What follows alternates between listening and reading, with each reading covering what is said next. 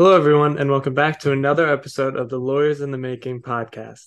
I'm your host, as always, Nate Crespo, and today we have another exceptional guest. He's a graduate of the University of Florida College of Law and is currently a partner at Freeman, Mathis, and Gary. He's held recent positions as a partner at Goldberg Segala, as well as a partner at Pretzel and Stouffer. Finally, he is the co-host of the Podium and Panel podcast. It is a great honor to welcome Mr. Patrick Eckler to the show. Patrick, how are we doing today? Great. Thank you very much for inviting me. No problem. Now, Patrick, before we get started, can you tell the audience a little bit about yourself? I came to Chicago for the weather. First, as you laugh, but that's actually true because I grew up in Florida, and if you've been there, it's hot. And it's not always hot here, though it can be. I came here as an undergrad, and then went back to Florida when it was my turn to pay, and then came back after law school. Uh, not intending to practice when I went to law school. I've now practiced, and eventually I'll get it right after 20 years. Do primarily professional liability and insurance coverage work, so professional liability defense. No, I'm not trying. I'm not trying to commit the professional liability mistakes myself. Trying to avoid those, but also help others when they get themselves in those situations. And then I do insurance coverage is makes up almost all of my practice between those two. I'm the co-chair of our firm's professional liability group team, something like that. They changed the names, and that's what I do.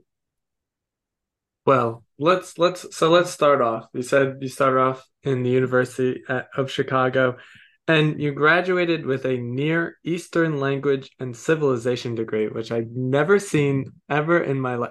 I have Yeah, to ask. it's about to get stranger when I tell you what I specialized in.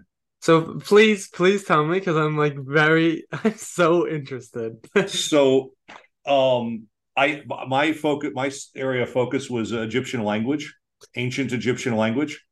Um, and I used to be able to tell you what all those little birds were and whatnot.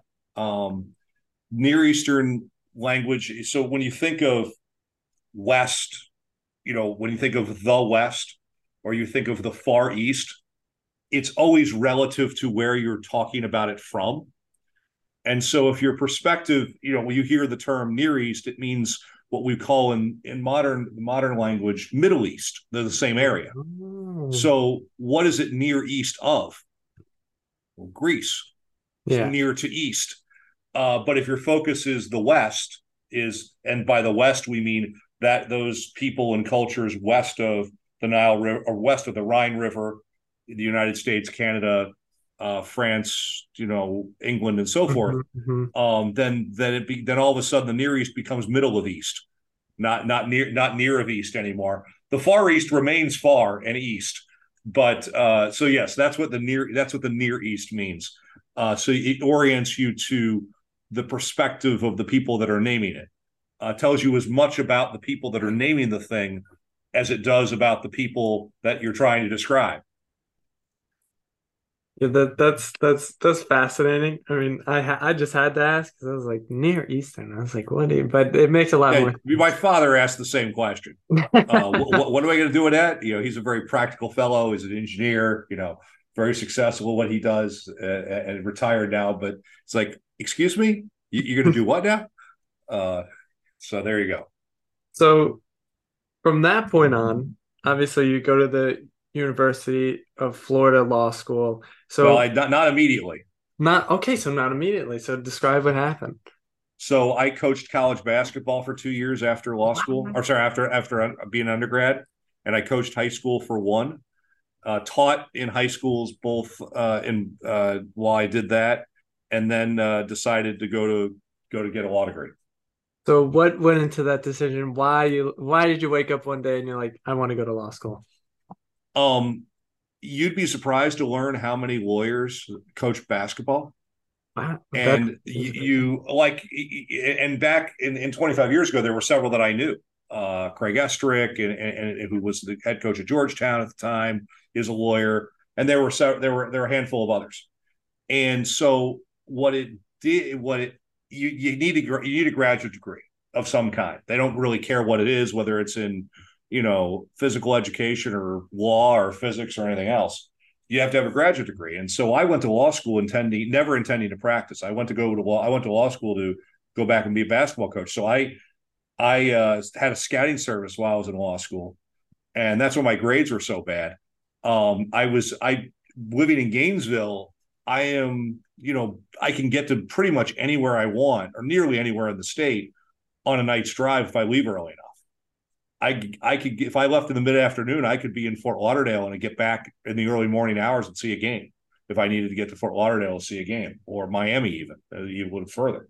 But Tallahassee's 2.5 or so hours. Jacksonville's an hour and a half. Tampa's a couple hours. Orlando's a couple hours. Those are very easy to get to, and I put a lot of miles on that car. And then when it came time, I arranged my schedule so I graduated early. So I graduated in December because hard to find a job as a lawyer or as a basketball coach in the middle of the summer. Yep. And I wanted to take the bar exam, be done with that in February, and then be on the job hunt after that. But life took a different idea, and I ended up coming to Chicago and practicing law. So that is utterly fascinating. For me, I love it because I played basketball my whole entire life. My brother actually played college basketball. where did he play at? He played at Assumption College in Worcester, Massachusetts. You know what Okay, that is? I do. Wow, that is I'll be honest with you. You're probably one of like four people that I've ever met who have said, "Yeah, I know what Assumption College is," because no one ever knows. That I've is heard of it. I could say that. that is amazing. But yeah, it was Division two, so I've been Yep. around basketball my whole entire life, and it's great to hear that. And I didn't even know that a lot of basketball coaches have law degrees. I wouldn't say a lot. I would say a handful, more than you would think. And Hmm. and at that time there were several that I knew, and it's like, well, let's just do this. So you started as an associate attorney at Newman. I'm going to butcher this. Ray, Newman raised in Shelmadine. there we Yes. go. Thank you. How was that experience? What'd you do? Can you describe what you did there? What you were kind of So focusing in? I got that job because I was the owner of the firm. Jim Newman was a also a Gator. He had I couldn't find a job, so let me back up here. So I came here. I had taken the Florida bar. I come to Illinois, and my plan, because my last semester of law school, uh, I was a CLI, or certified legal intern, what they're called in Florida. In Illinois, it's 711, whatever. And so the girl that I was dating, she was at a big law firm, and they have a very big pro bono program, and they got me an interview at the public defender's office here in Cook County. And I had done my last my last semester of law school as a CLI at the public defender's office in Alachua County, Gainesville. And this is what I was going to go do. So I get here, and 2 days later, I've got this interview, and the interview is going great, and I feel like I'm going to get the job. And then he asks me, "What's your bar status?" I said, "Well, I took the bar exam last month in Florida. I'm taking the bar exam in July in Illinois." He says, "We can't help you." So what do you mean? Rule says, and it still does say, if you do not take the Illinois bar at the first opportunity, you cannot be a 711. So there went that plan. So folks, read the rules. I did not. I learned, and so I couldn't find a job.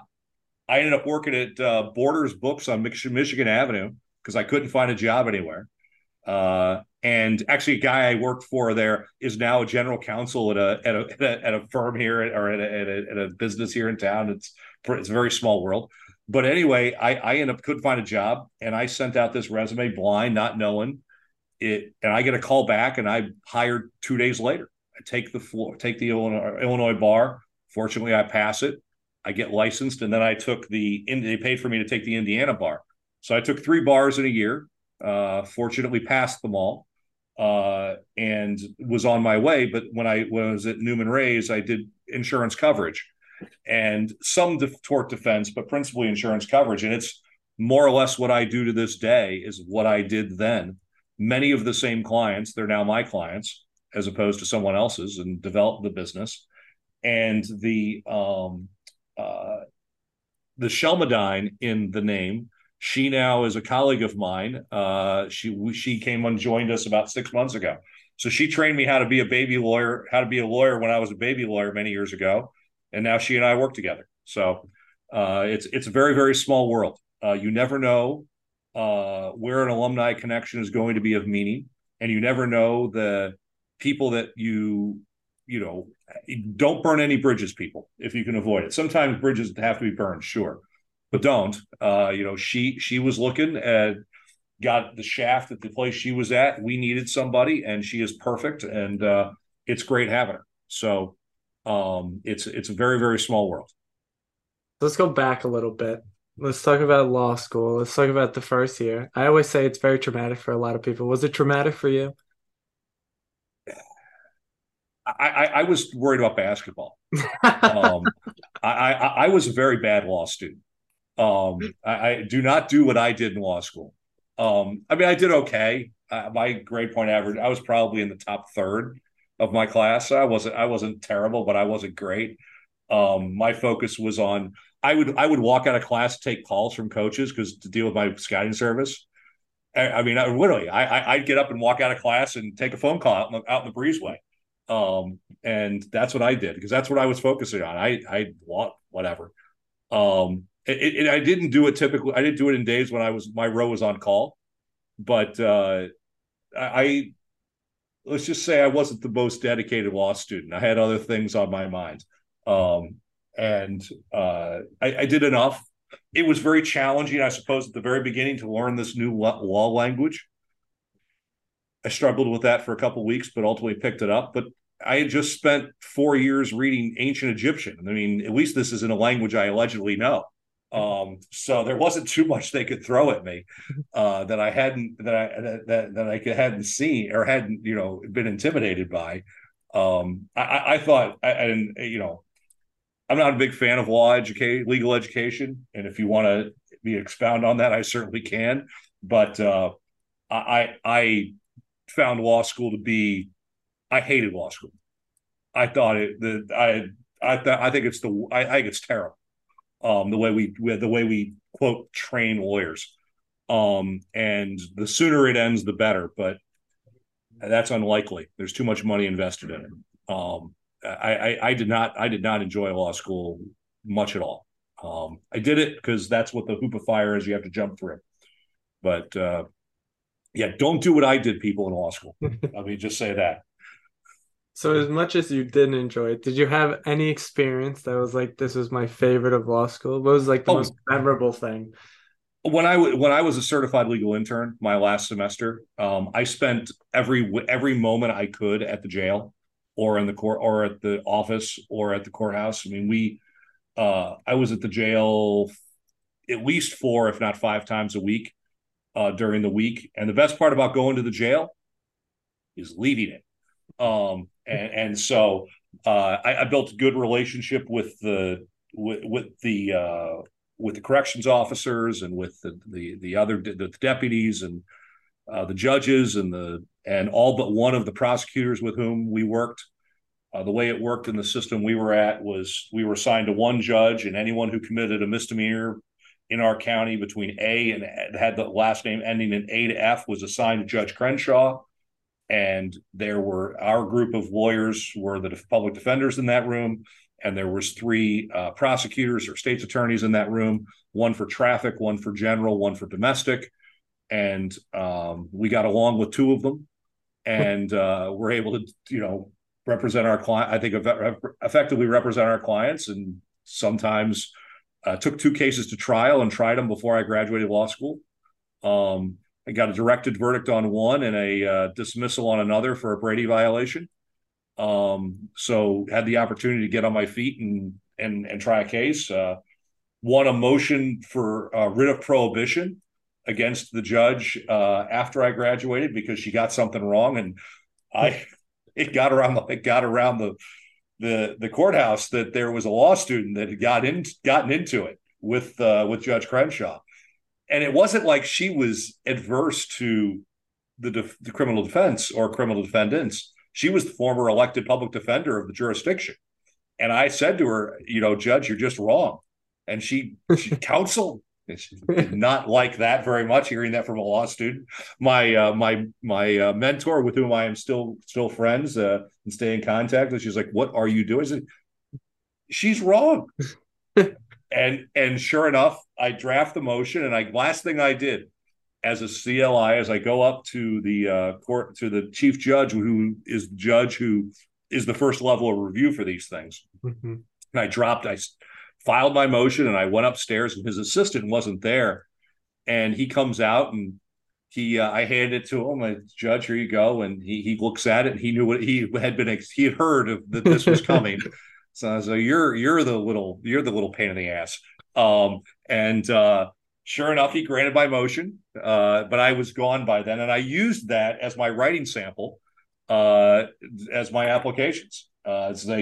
This was not only a thing I had written, I thought pretty well, but had been successful in getting my guy. Now, it'd been successful in getting my guy acquitted, because it was a breach of the statute of limitations, was the argument we were having. I can't remember the particulars of it, but it got my guy out.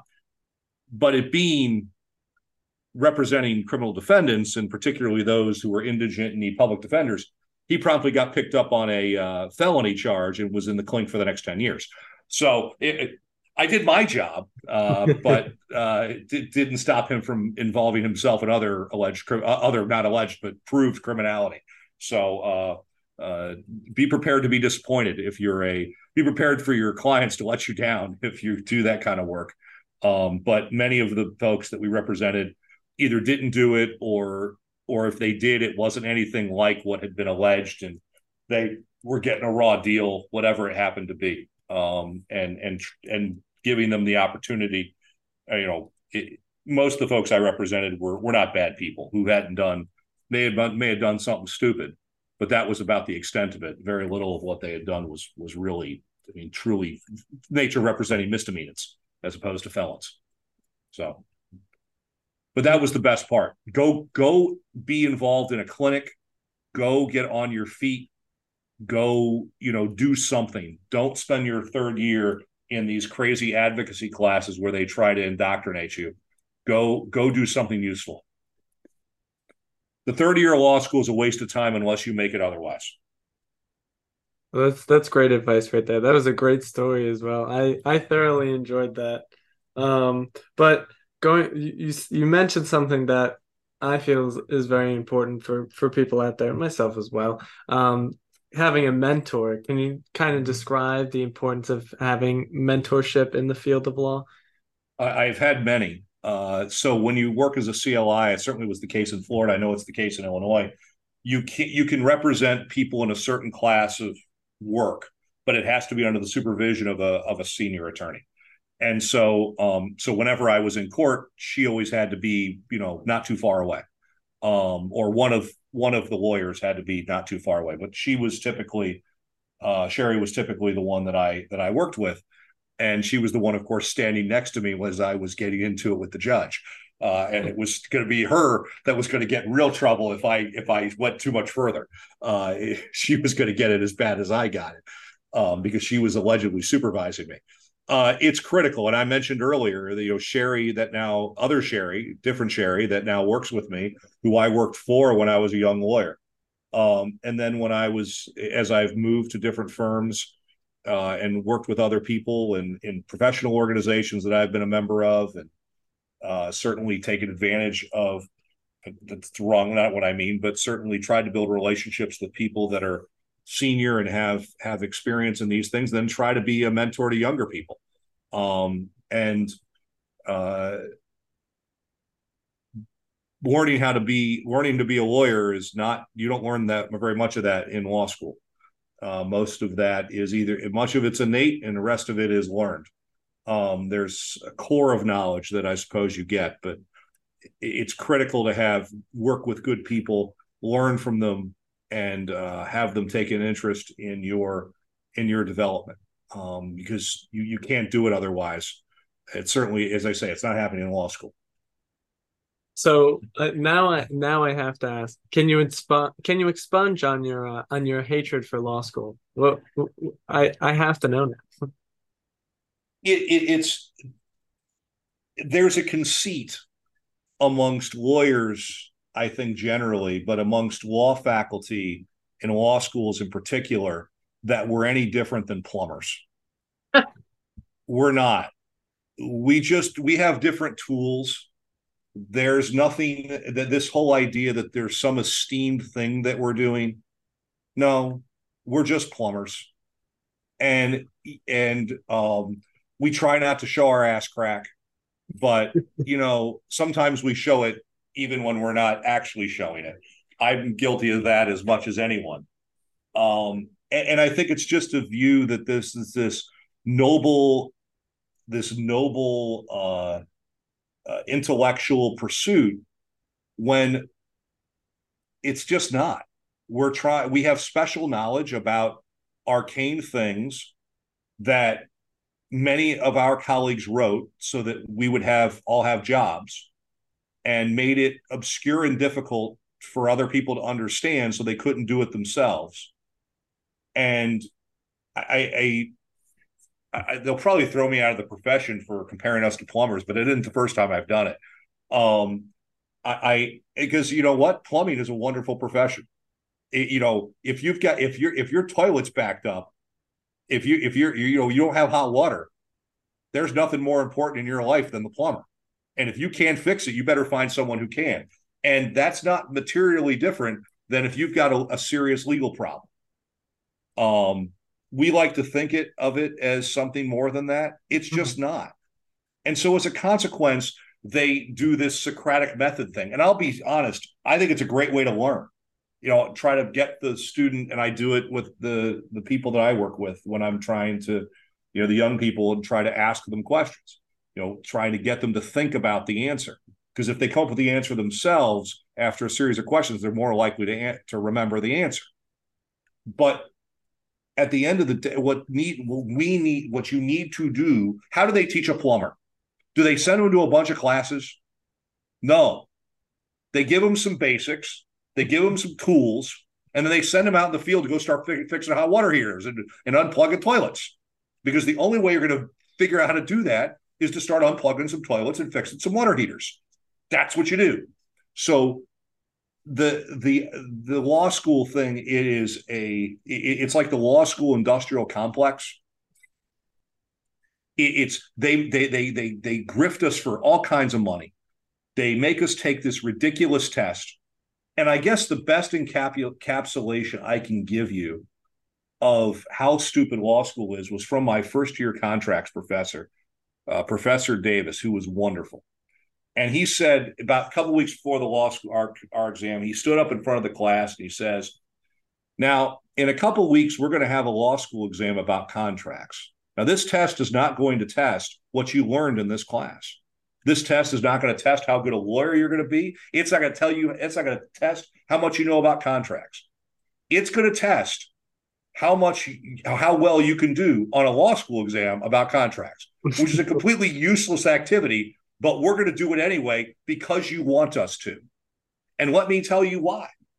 Because years ago, we got rid of grades. We went all pass, fail. And then you know what the law firms did? They started ranking you guys by LSAT scores. And you guys really didn't like that. So you told us to start grading you again. And he had been there long enough, so I believe what he had to say on that somehow people thought pass, fail was great. And so lawyers and their inimitable HR skills said, well, look at LSAT scores, something that's even dumber than law school. They found something dumber than law school exams. They invented the LSAT. I mean, it's getting a little dumber, a little better because they're getting rid of the stupid logic games. Yeah. Don't tell me that tests anything that has to do with logical reasoning. I've seen enough bad logical reasoning coming from lawyers and judges to tell you that none of them understand logic. I have on my wall here logical fallacies. It's a poster of logical fallacies. You can't see it here, but it's up there.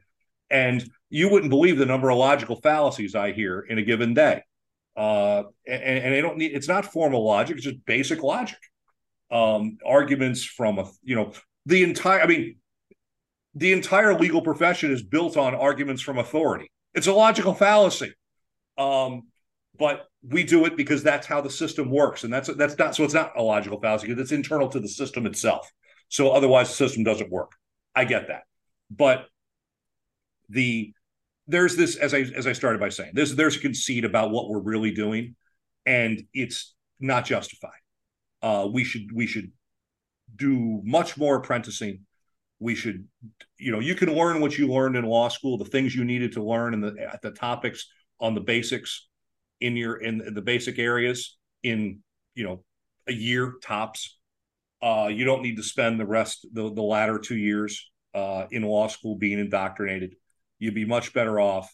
You'd be much better off going out and getting on your feet, and it would, you want to talk about access, problems with access to justice and people having, there's an army of law students out there that under the supervision could provide a ton of good service, get trained in the process. We'd produce better lawyers and assist issues with access to justice. Instead, we have them locked away in law school, and then we make them spend God knows how much. As I understand, Barbary costs what, $6,000 or $7,000 now. I thought it was expensive when it was $2,500 or so when I took it, and now that turns out to be a bargain. And then we make them take a stupid test, and then we make them take another test, the multi-state professional responsibility exam. I don't understand it. I don't think anybody's being made a better lawyer by it. And then we continue the fallacy when we make people we have mandatory continuing legal education. Another complete farce. So I have big problems with legal education and how we train lawyers, and I have big problems with how we continue to educate lawyers. And we would all be better off if we did those things completely differently. And we'd be a lot better off in a whole number of dimensions. I have heard, talking to law students and lawyers, people saying that the third year is very useless. So it seems like that is a very consensus view. But I think something you said, like a more apprenticeship. I know in the last episode when I was talking to Carl Berman, he was saying how back very early in America that there were no formal legal degrees, that you would have to get an Lincoln, apprenticeship. take Lincoln is the most well-known example. And I thought that was fascinating because like I didn't know that, but it should be like that. It seems right that it should be like that. Do we really think that the amount or the quality of lawyering has gotten better the more that it's been regulated? Is there any evidence to support that proposition? I'll read it if someone's got it, but I'm waiting for it. I've never seen it. I don't see less stealing occurring because I took a third year of law school about some advocacy class in third year. I don't think anyone gained anything from that. When I took I took at least one and perhaps a couple seminars as a third year. When I took seminars as an undergraduate in ancient Egyptian, that was to prepare you for being a professor, where you came in and your job was to give an hour and a half lecture. You had a 10-week class, which was so I was on the court. We were on the quarter system, and the classes that I took were all cross-numbered between graduate and undergraduate. So I was like I was like the only undergrad, maybe one of two undergrads in a class of 8 students and 1 professor. And so the professor gave the first couple weeks of lectures, and then the remaining 8 weeks were given by the students. And our job was to present for an hour and a half. And we had to, so it's preparing you to be a professor, which is preparing for a lecture. And then learning from your colleagues and doing deep research into this. And I could go into the whole story of my particular presentation on the funerary complex of Amenhotep III. I could do that, but in any event, but that served a purpose that was not only training but pedagogical as well. It was training to be a professor, but also it had pedagogy and learning about this particular topic.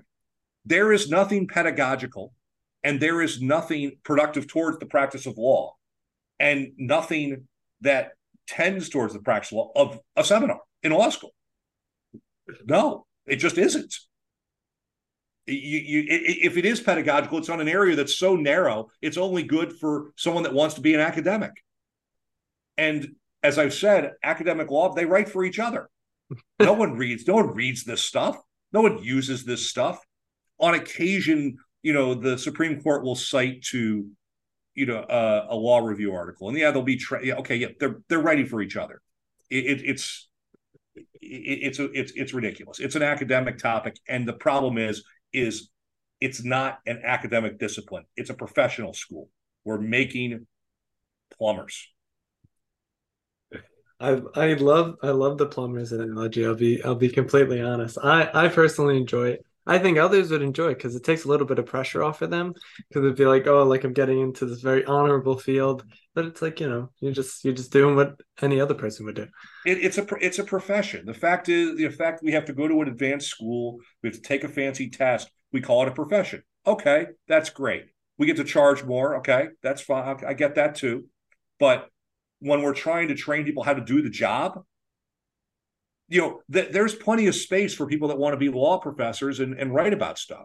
Go do that. But for the rest of us, they're going to go actually practice and do the nuts and bolts, which is the vast majority of lawyers that are going to be criminal defense lawyers, or they're going to be transactional practitioners and drafting people's wills, or what mergers and equity, whatever it happens to be. The vast majority of us are going to practice law. They're not going to be teaching law. They're going to be practicing law. And so teach them. And there's plenty. You want to be a law firm, great. You want to do research, great. There's a place for that. But don't call that Don't call that is going on in law school. That's not what should be going on in law school. So let's change gears a little bit. Let's go back to what you were doing. So after Newman Ray's and Shelmadine, you then went to Red. Redonio, Camelli, and Hogue. There you go. Thank you. And it was very similar. My practice has been very similar, and through the years, there's been some changes. I've done more coverage at different points and more defense work at different times.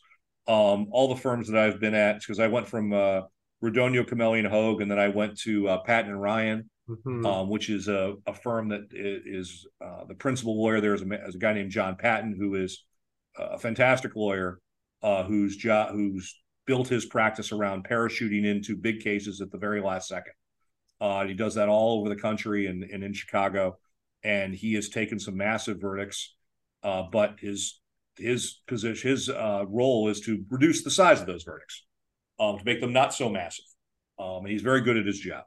And then I was there for a very short period of time. Then I was at Pretzel and Stouffer. It's a very well-established, long-standing firm in Chicago. I was there for nearly 14 years.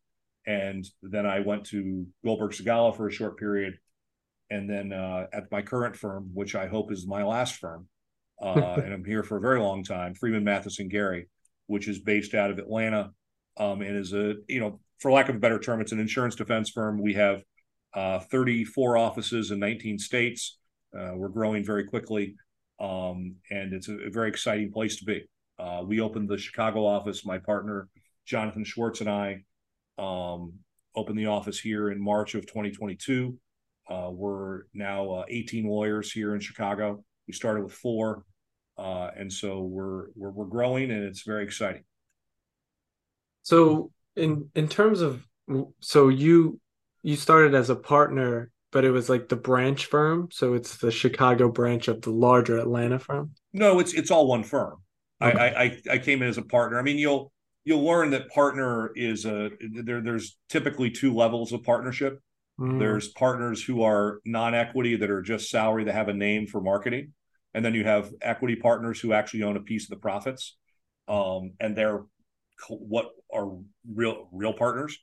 And in some firms, there's buy-in to become an equity partner. Some firms only have one level of partnership, but that's somewhat rare. Nowadays, most firms have 2 layers of partnership because, for a variety of reasons, it's mostly marketing and billing. You can bill a person called partner at a higher rate than a person called associate or counsel, and for marketing, it's a sign of you've made it, that they have. Typically, it takes 7 years for you to become partner at a place, and if you've gone through that gauntlet, you have shown that you have the requisite skills. It's a whole range of skills. It depends upon the type of practice. If it's a transactional firm, I imagine they have different benchmarks they want you to meet than if you're at a litigation practice like I've always been at. And you've made those benchmarks, and they've made you partner. And if you've made a partner at a particular firm, then that tells you or tells other people, it's a signal that you can actually do the job. And that's uh, and certain firms, when someone makes partner, you go, he made partner there, so what? But if you make partner at certain places, they actually know that means something. That's fascinating. I literally had no idea. It's blown my mind a little bit. It's very intricate. The fact that it's more or less a marketing ploy Yes, to put to be very honest with you, yes, it's a marketing ploy. that's I you know, I somebody say I'm cynical. That's just it's also it's a mark of achievement by a person if they make partner, because you have to do certain things. And it's different at different places.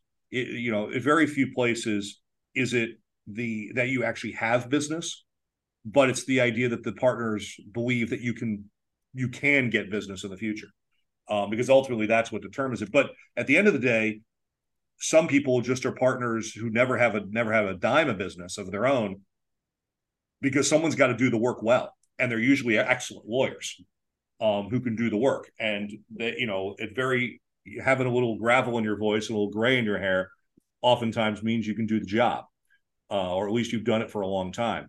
And you've got to have some folks around there that can do the job, because difficult matters come in, and you need people to actually do the work. is it marketing for like people coming to the firm and being like, I need your businesses? Well, you're doing insurance. So are your clients usually insurance companies? Yes, typically, yeah. And so it's it's a certain confidence that this person can do the work. Mm. And then there's different rates based upon, typically there's rates based upon the level of experience the person has. Um, and then there is, it's an acknowledgement that, if you have someone that's coming to market to you who's an associate, it's like, well, why aren't you a partner? Why if you've been out for 3 years, you're going to hire someone that's been out 3 years to do my work because he's been out 3 years. It's very unlikely that a person of that experience is going to get much work. Now that happens, sure. There have been young people who have been fabulously successful. They're prodigies. There's not many of those running around. I certainly wasn't one. It takes time to build confidence in others, and to want to give you work, to show that you have the experience. And part of that's because they know that you didn't learn anything in law school. So they got to actually have you practiced. Have you done things? How many hot water heaters have you fixed? Have you fixed a hot water heater like mine? That's what they want to know. Oh, yeah, I've fixed 100 hot water heaters like yours. I do that every day. Okay, maybe I'll hire you. But it's going to take many years before you're going to get to fix the 100th hot water heater. It's going to take a while. I love the simplification of everything. It makes it easier to understand, but also it shows as well how overcomplicated the legal field can become at a lot of times. We like that. We want to make it difficult. We want to make it what's the word, opaque, so people can't figure out. We'll make it seem mystical. It's fancy. No, it's not. It shouldn't be. Our job is to make things simpler for our clients. Our job is to explain. And if I'm explaining and the client isn't understanding, then I'm not explaining. I'm confusing. My job is to try to explain why and have reasons. And if I can't explain it in a way that makes sense to the client, in that it is both legally correct and understandable, then I need to find a new line of work. I always ask, does this make sense? Not really. Okay, let me try it and use shorter words. And I mean, because I could explain it to a lawyer and use the vernacular of lawyers in shorthand and explain it in a sentence.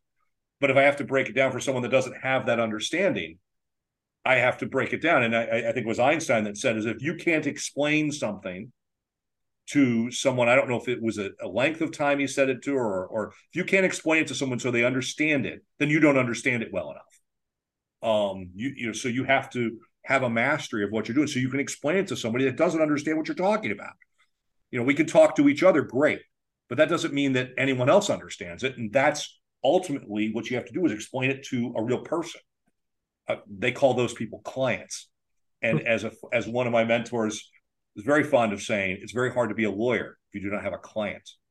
So you have to go get a client, and that's how you become a lawyer. because a lawyer without a client is not a lawyer. So talking about kind of the Einstein kind of the explain it to a 5-year-old kind of thing. Can you kind of describe the skills that have helped you throughout your career and that you've kind of gained over time? I will say that the most important skill that I learned was as a first year in college about reading things closely and carefully, and learning to read the words that are actually there.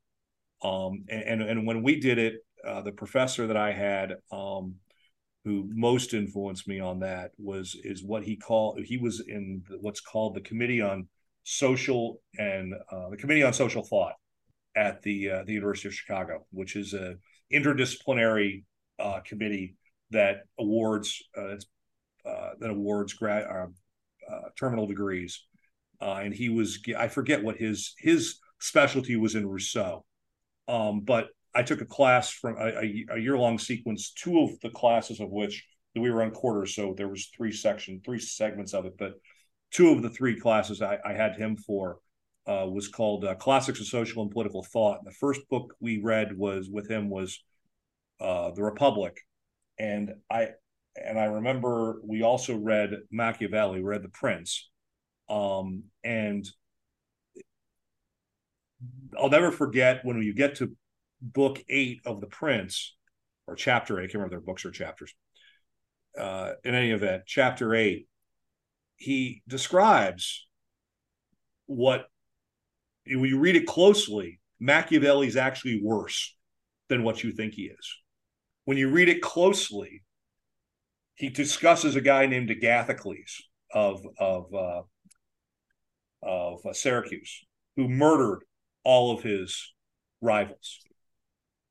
And again, and what Machiavelli says is, when you read closely, is that Agathocles, as awful as he was, had favor with God because he kept power. Machiavelli's worse than what you think, but you only get that when you read it very, very closely. And so that's what we do as lawyers. We read closely. We read statutes closely. We read cases closely. We compare them. In my profession, a lot of what I read is our contracts. They call them insurance policies.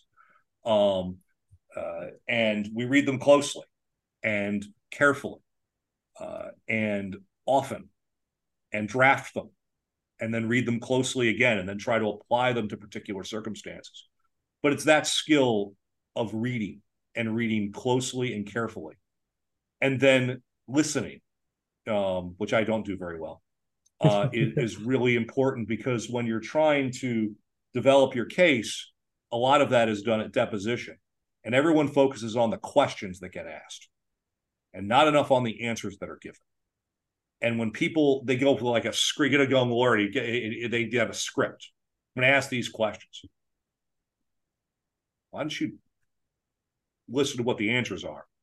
Those are far more interesting, oftentimes, than whatever questions you've got. Now, there may be certain topics you want to get, certain questions you want to ask. Sure, I get that. Listen to the answers. Listen to what the judge is saying when they're ruling on your motion. Listen to what the judge is saying on other motions, so you know when you file that same motion what the judge is likely to do when it's your turn, and what not to do. Don't do that. If the judge yells at someone or denies something and does so unhappily. But listening and reading, two things that we were taught in kindergarten, learn to do them well. Those are the two most important skills I think a lawyer has. And that listening applies to clients. And I forget one. Writing. Of course, I think writing is just the flip side of the reading. Writing very clearly, writing concisely. They're called briefs for a reason. And my favorite commentary on writing is from this little clip from it's on YouTube, from A River Runs Through It, and the little boy goes down to Tom Skerritt's character, and he writes this thing up, and Tom Skerritt marks it all up, and sends it back to him and says half as long. He comes back, gives it to him again, and he marks it all up. He hands it half as long. And then he comes back a third time and he hands it to him. He looks at it, goes, good. And he crumples it up and throws it in the trash. And so it's be concise with your words. Legal writing should be direct writing. It should not be flowery. It should not be, it has purpose. It generally is intended to be persuasive, at least in my practice. But when you're writing to a client, write clearly, concisely, directly, answering their questions, trying to help them solve their problem. So a lot in what you just said. Obviously, reading closely, listening, writing, the three big skills. I love the callback to Machiavelli. I'm a very big Machiavelli fan. I really am, and he is very intricate in what have you read the discourses? The discourses on Livy. Yes. So admittedly, I've gotten halfway through it. Okay. But which translation are you using? Oh, it's in the other room. I have Okay. no. You should. I would commend to you the University of Chicago versions. Okay. The Mansfield translation. Harvey Mansfield, yeah. Harvey Mansfield translation, and then Nathan Tarkov has a translation of discourses. I took his class when we read discourses. That's all we did all semester, all quarter, was read the discourses on Livy. And I took that with Nathan Tarkov, who was a colleague of Mansfield's. So in the original, or translated from the medieval Italian into English, and I would commend that version to you, or that edition to you.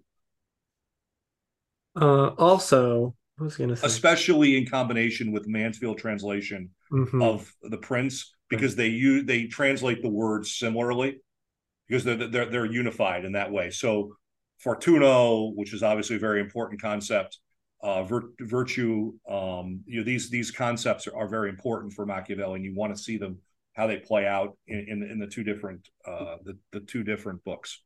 Yeah, I wrote that down. I definitely will be getting them. I'm a philosophy major, so not that I'd like to do anything with that major or degree, I should say, because there really isn't much you can do unless you want to teach it, which I don't plan on doing. I don't think. Who knows? But as well, the writing concisely, the being able to listen.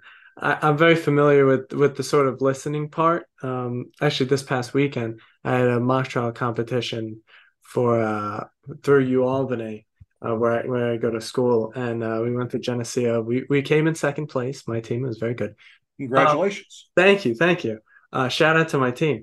But anyway, one of the big goals of mine is on cross-examination. I didn't want to come so prepared with questions to the point where I kind of stuck with it the whole time. My goal for the whole semester is, as the witness is doing their direct examination, I kind of write notes, have a sort of kind of bulleted list of what I wanted to get out and sort of do from there. And I did it both times. It was it was much easier, actually, I found, than having prepared questions, because it not only is it easier for myself because I could kind of work off of what they're telling me in the answers, but it kind of shows the judge as well that I'm actually reflecting on what's being said on direct examination. So I felt that was a good analogy into what you said in terms of listening, in terms of depositions as well, that the answers of the people are much more important than the questions being asked. Yeah. So what you do, when you get good at taking depositions, you get a list of topics you want to cover. And you don't care typically what order those get covered in. If the witness goes talking about this, let's talk about that. Let's run that string down. We'll come back to it later, but come back to other things later. But if that's where the witness goes, that's where you go. And just let them talk, because a lot of times they're going to talk themselves into a problem. Apropos of your comment about listening to what the witness has to say, my first jury trial here in Illinois, the plaintiff, to make a very long story short, the plaintiff had made a concession that he lied during the deposition, in the deposition. And the plaintiff's lawyer, who's a very nice fellow, he did not pull the pin on that grenade in direct examination. And I had prepared my examination of the plaintiff, anticipating that, all right, I may mention it, but that's not going to be the feature. Well, he didn't. So crumpled up the direct exam or cross-examination and start over. because, all right, well, if you're not going to talk about it, let's go. And he wouldn't admit what he had said in the deposition. So I end up getting to read the entirety of the impeachment, the entire exchange where he admits that he lied about where and when he got treatment, and that the good book told him not to lie. And the part where my colleague who had taken the deposition said, yeah, that in the Illinois Code of Civil Procedure. And he yeah, so I got to read all of that. And let's just say the jury wasn't very happy with the plaintiff when that was done, because juries hate liars. They don't care if they're plaintiffs or defendants. They don't like liars. Well, that's a good thing to know for the future if I ever get into any litigation. And that's very cool to hear about an in real life impeachment, because obviously they have it in mock trial. It's not as crazy, but an in real life one, I feel like, is that a rarity? No, I had my last trial. It was about a year ago now. It was a little over a year ago. I think I impeached him 7 times. um, the judge didn't care. It seemed it was a bench trial. She didn't seem to be impressed by all the impeachment. But it was fun.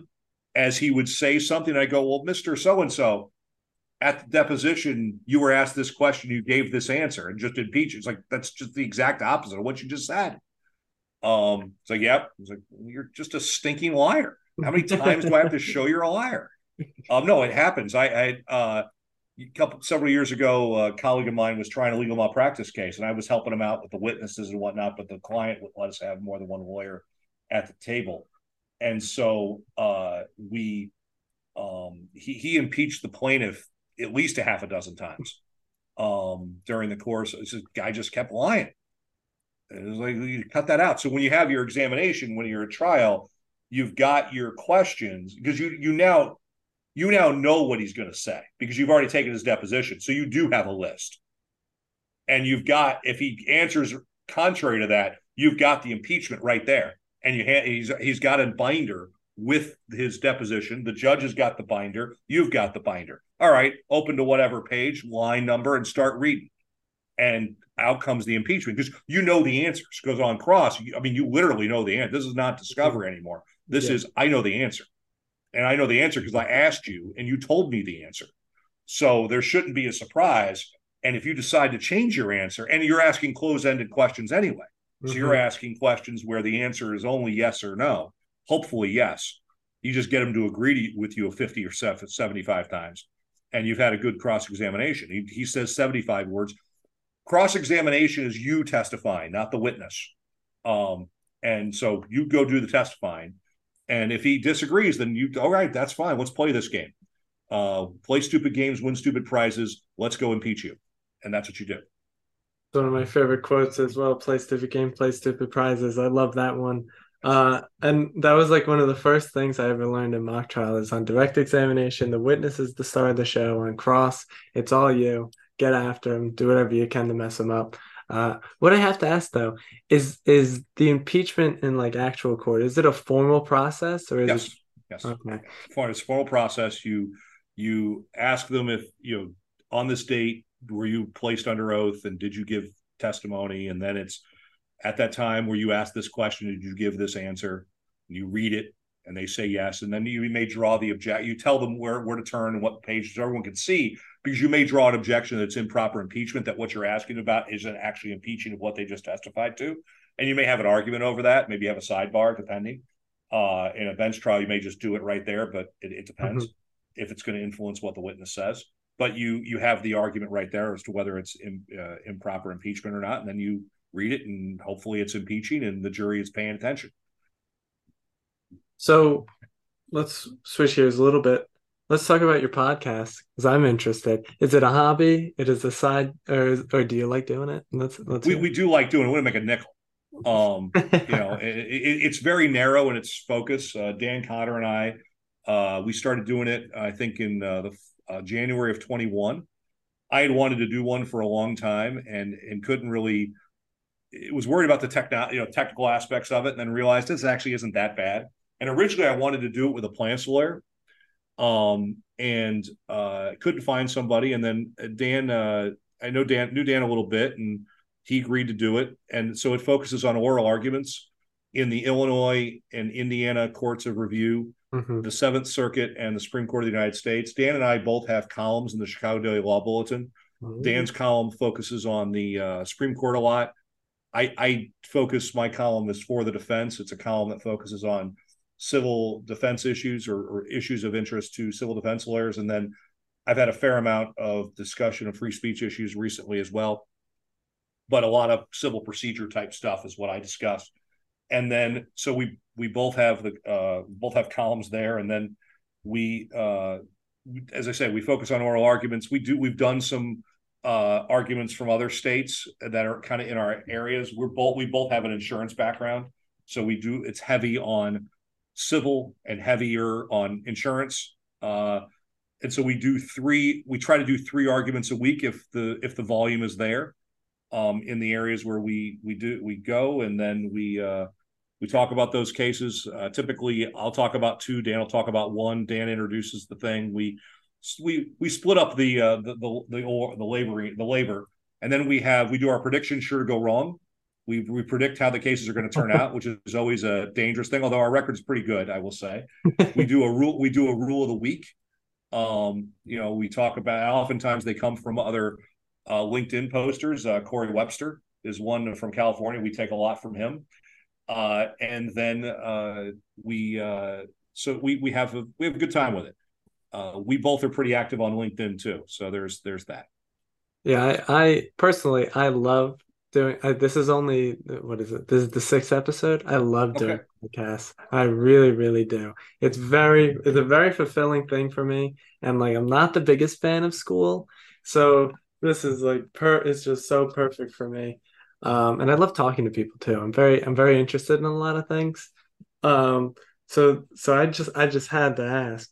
Um, so as well, in addition to your partnership at Freeman, Mathis, and Gary.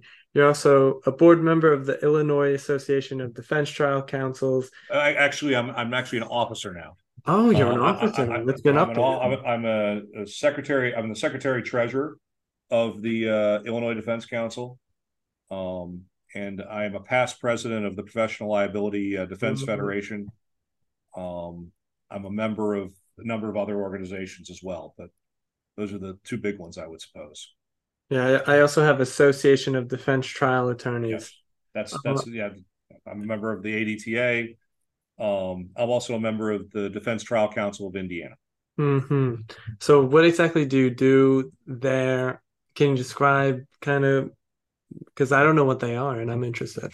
So those are all professional bar associations, but with a focus on people that do civil defense work. So the Illinois Defense Council is Illinois licensed attorneys focusing on the full range of civil defense work. DTCI is similar, only for Indiana. They're both what are called SLDOs, that is state and local defense organizations affiliated with Defense Research Institute, of which I am also a member. I'm also a member of the task force on third-party litigation funding with DRI. And then the ADTA is a national organization of lawyers to select type situation, whereas the IDC and the DTCI, you can be a member just by being in the state and doing that work.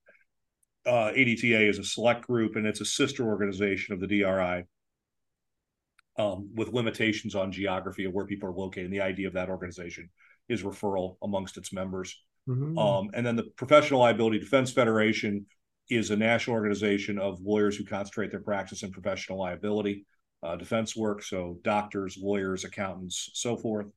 And that's a really great organization that I was privileged to be the president of during the pandemic, which was interesting to lead a bar association in the middle of the pandemic. I recommend highly against it.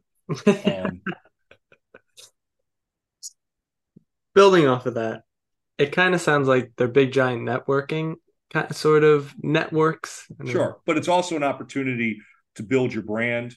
It's an opportunity to write. It's an opportunity to speak.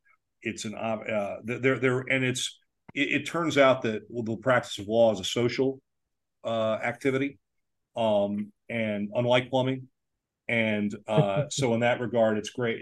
It's great to be around people that do something similar, to interact with those folks. to share ideas. There's a whole range of advantages to being in bar associations. And if someone's a lawyer, they should be in a bar association. This is sort of a double question, but can you talk about the importance of networking in the field of law, as well as the fact of the importance of building your brand? Because I heard you say that, and I'm really interested in what you have to say about that. So networking is critical because most of your referrals or most of your business is going to come from other lawyers who refer you business for any number of reasons.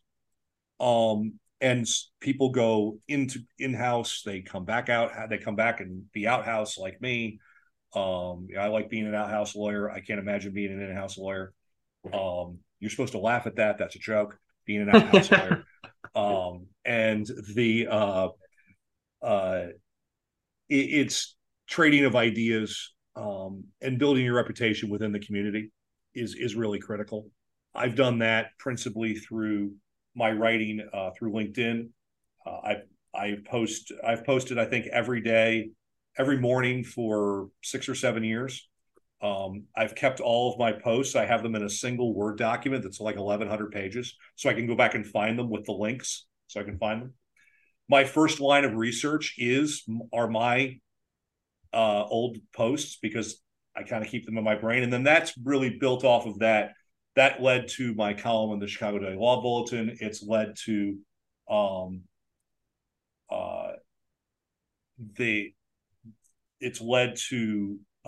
business opportunities. It's led to a whole range of things.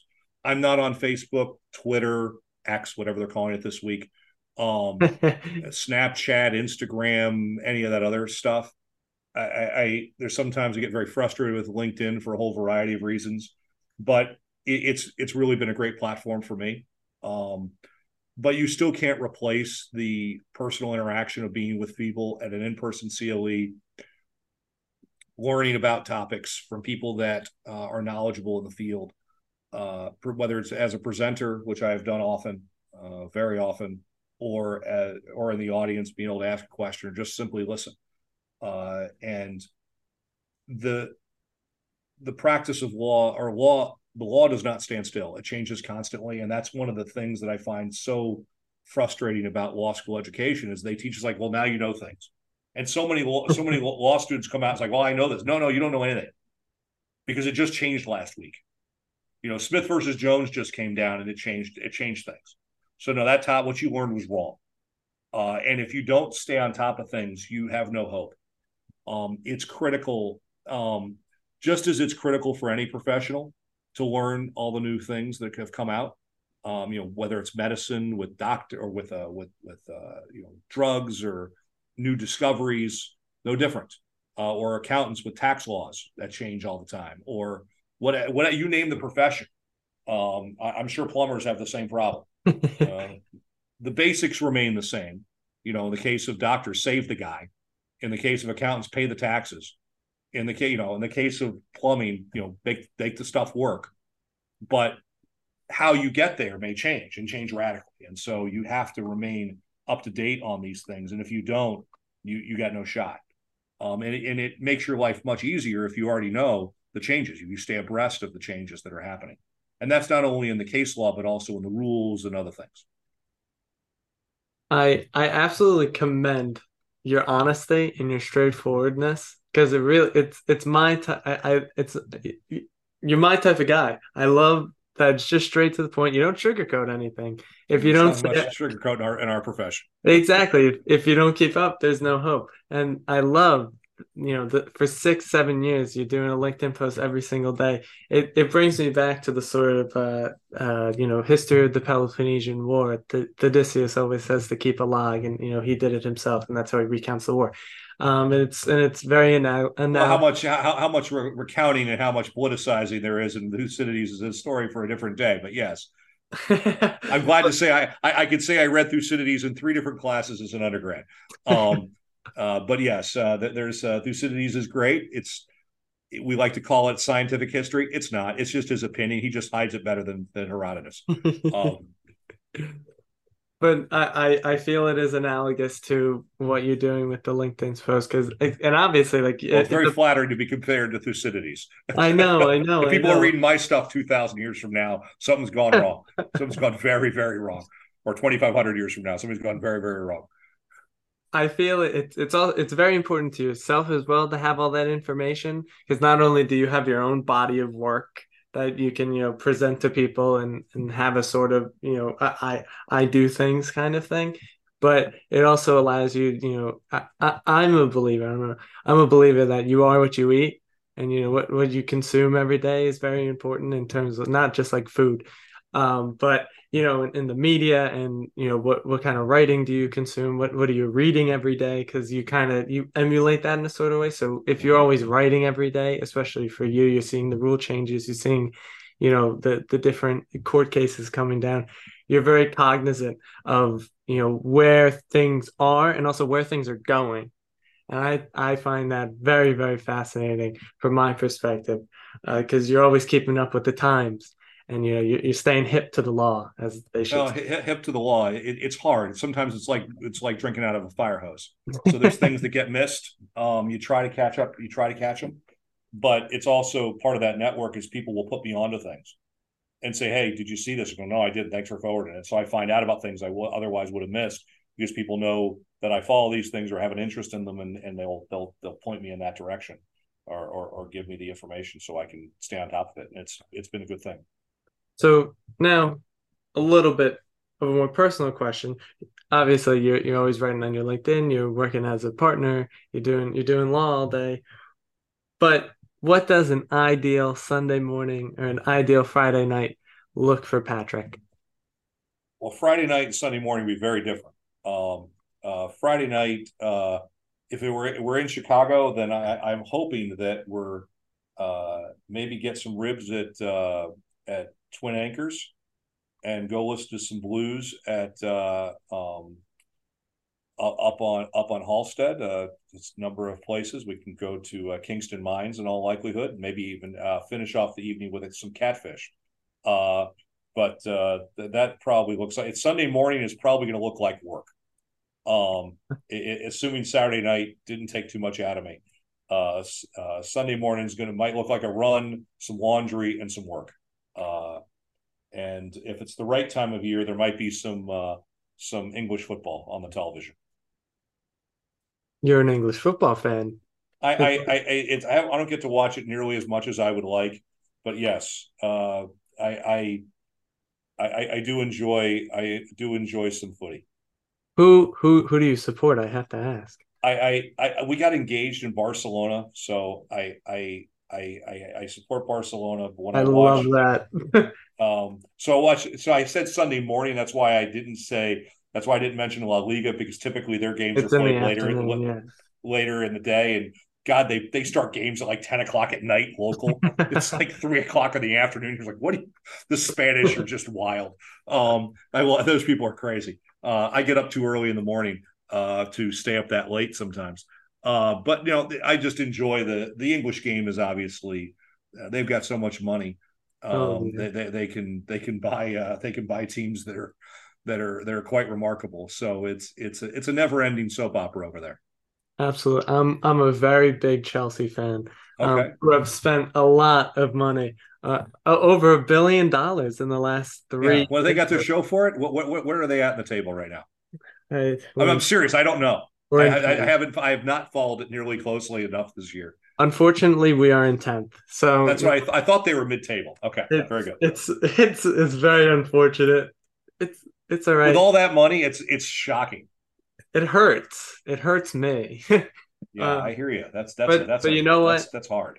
This 2 weekends ago, we drew to Man City 4-4. 4-4. Yeah, that was. My brother is a huge Man City fan, so it was. That's that. Had he ever heard of Man City before 15 years ago? I mean, come on. These people that are Man City fans, come on, give me a break. It's like it's a fraud. The whole thing. Never mind the FFP. I don't care about the FFP. The thing is a fraud. It's like a made up team. It's ridiculous. They hadn't won a championship since what 1968 prior to being bought by Abu Dhabi. and now they like win every week, and it's ridiculous. It's fake. It's ridiculous. Patrick, thank you for saying that. I'll be complete. He's gonna be listening to this and hear that and be like, "Oh my goodness," and he'll let me know. I mean, I want to hear the comeback to that. Tell me what the response is. Tell me what the response is, please. I have to hear this. I'm not sure what it would be. Yeah, I'm a fan. I'm a fan of a fake team. Great, congratulations. I'm a fan of the White Sox. They're terrible. I'm still a fan. I still wear that crap. They're terrible. I'm just going to wait out the owner. Eventually, he'll die, and I mean, I don't want it to be anytime soon, or he'll sell. But he's a terrible owner. But these guys, I mean, they're great owners. That's great. But who's a fan of that? I don't understand. I don't understand what you're a fan of. I don't understand. What are you being a fan of? It's I'm on the right side over here. I don't support Well, it. we'll get to you in a second. We'll get to you in a second. I'll stay quiet then. A darker shade of blue is a problem. Yeah, down in London. Yes, but at least it's like a team that existed that someone had heard of before Exactly. 2 minutes ago. Exactly. It actually had done something. So finally, Patrick, we're at the last segment, last question. What are your words of wisdom to those law students out there, the aspiring law students, even the current attorneys right now? What do you have to say to them? I think that much of what I've already said, but mostly it's be diligent in your practice, in your development of your skills, of your knowledge, and never think that you actually have figured it out, because you haven't. It will change. Our profession is one that changes constantly, and it's essential that you stay apprised of those changes. And so, as a practice development issue, you need to be diligent in, every day I have a reminder to check recent cases from Illinois, Indiana, the Seventh Circuit, and the Supreme Court of the United States, so that I listen to oral arguments in those jurisdictions, not only for the podcast. I was doing that anyway. The podcast is just another outlet of what I was already doing. And it's been the best thing that's happened for. I turned that into a marketing thing, but it started as, I need to do this in order to know what's going on. And I may have taken it to an extreme, but you asked what I do Sunday morning. When I worked at Redonio's office, Redonio, every Saturday morning, he would put negligence or insurance into Lexis and pull all the cases from the week that had those terms in them and read them. That was his way of reviewing. Every Sunday is what Nunzio would do, and that's how he stayed apprised. I do it every day. He did it one day, and some days he probably didn't have very much, and some weeks he probably had a whole lot. It may have taken him through Monday morning to read through everything. But some system for you to stay on top of the developments in the law is critical. Well, I couldn't agree more, Patrick. Thank you so much for coming on, and thank you for having me. And for everyone out there listening, thank you for tuning in, and I will see you in the next one.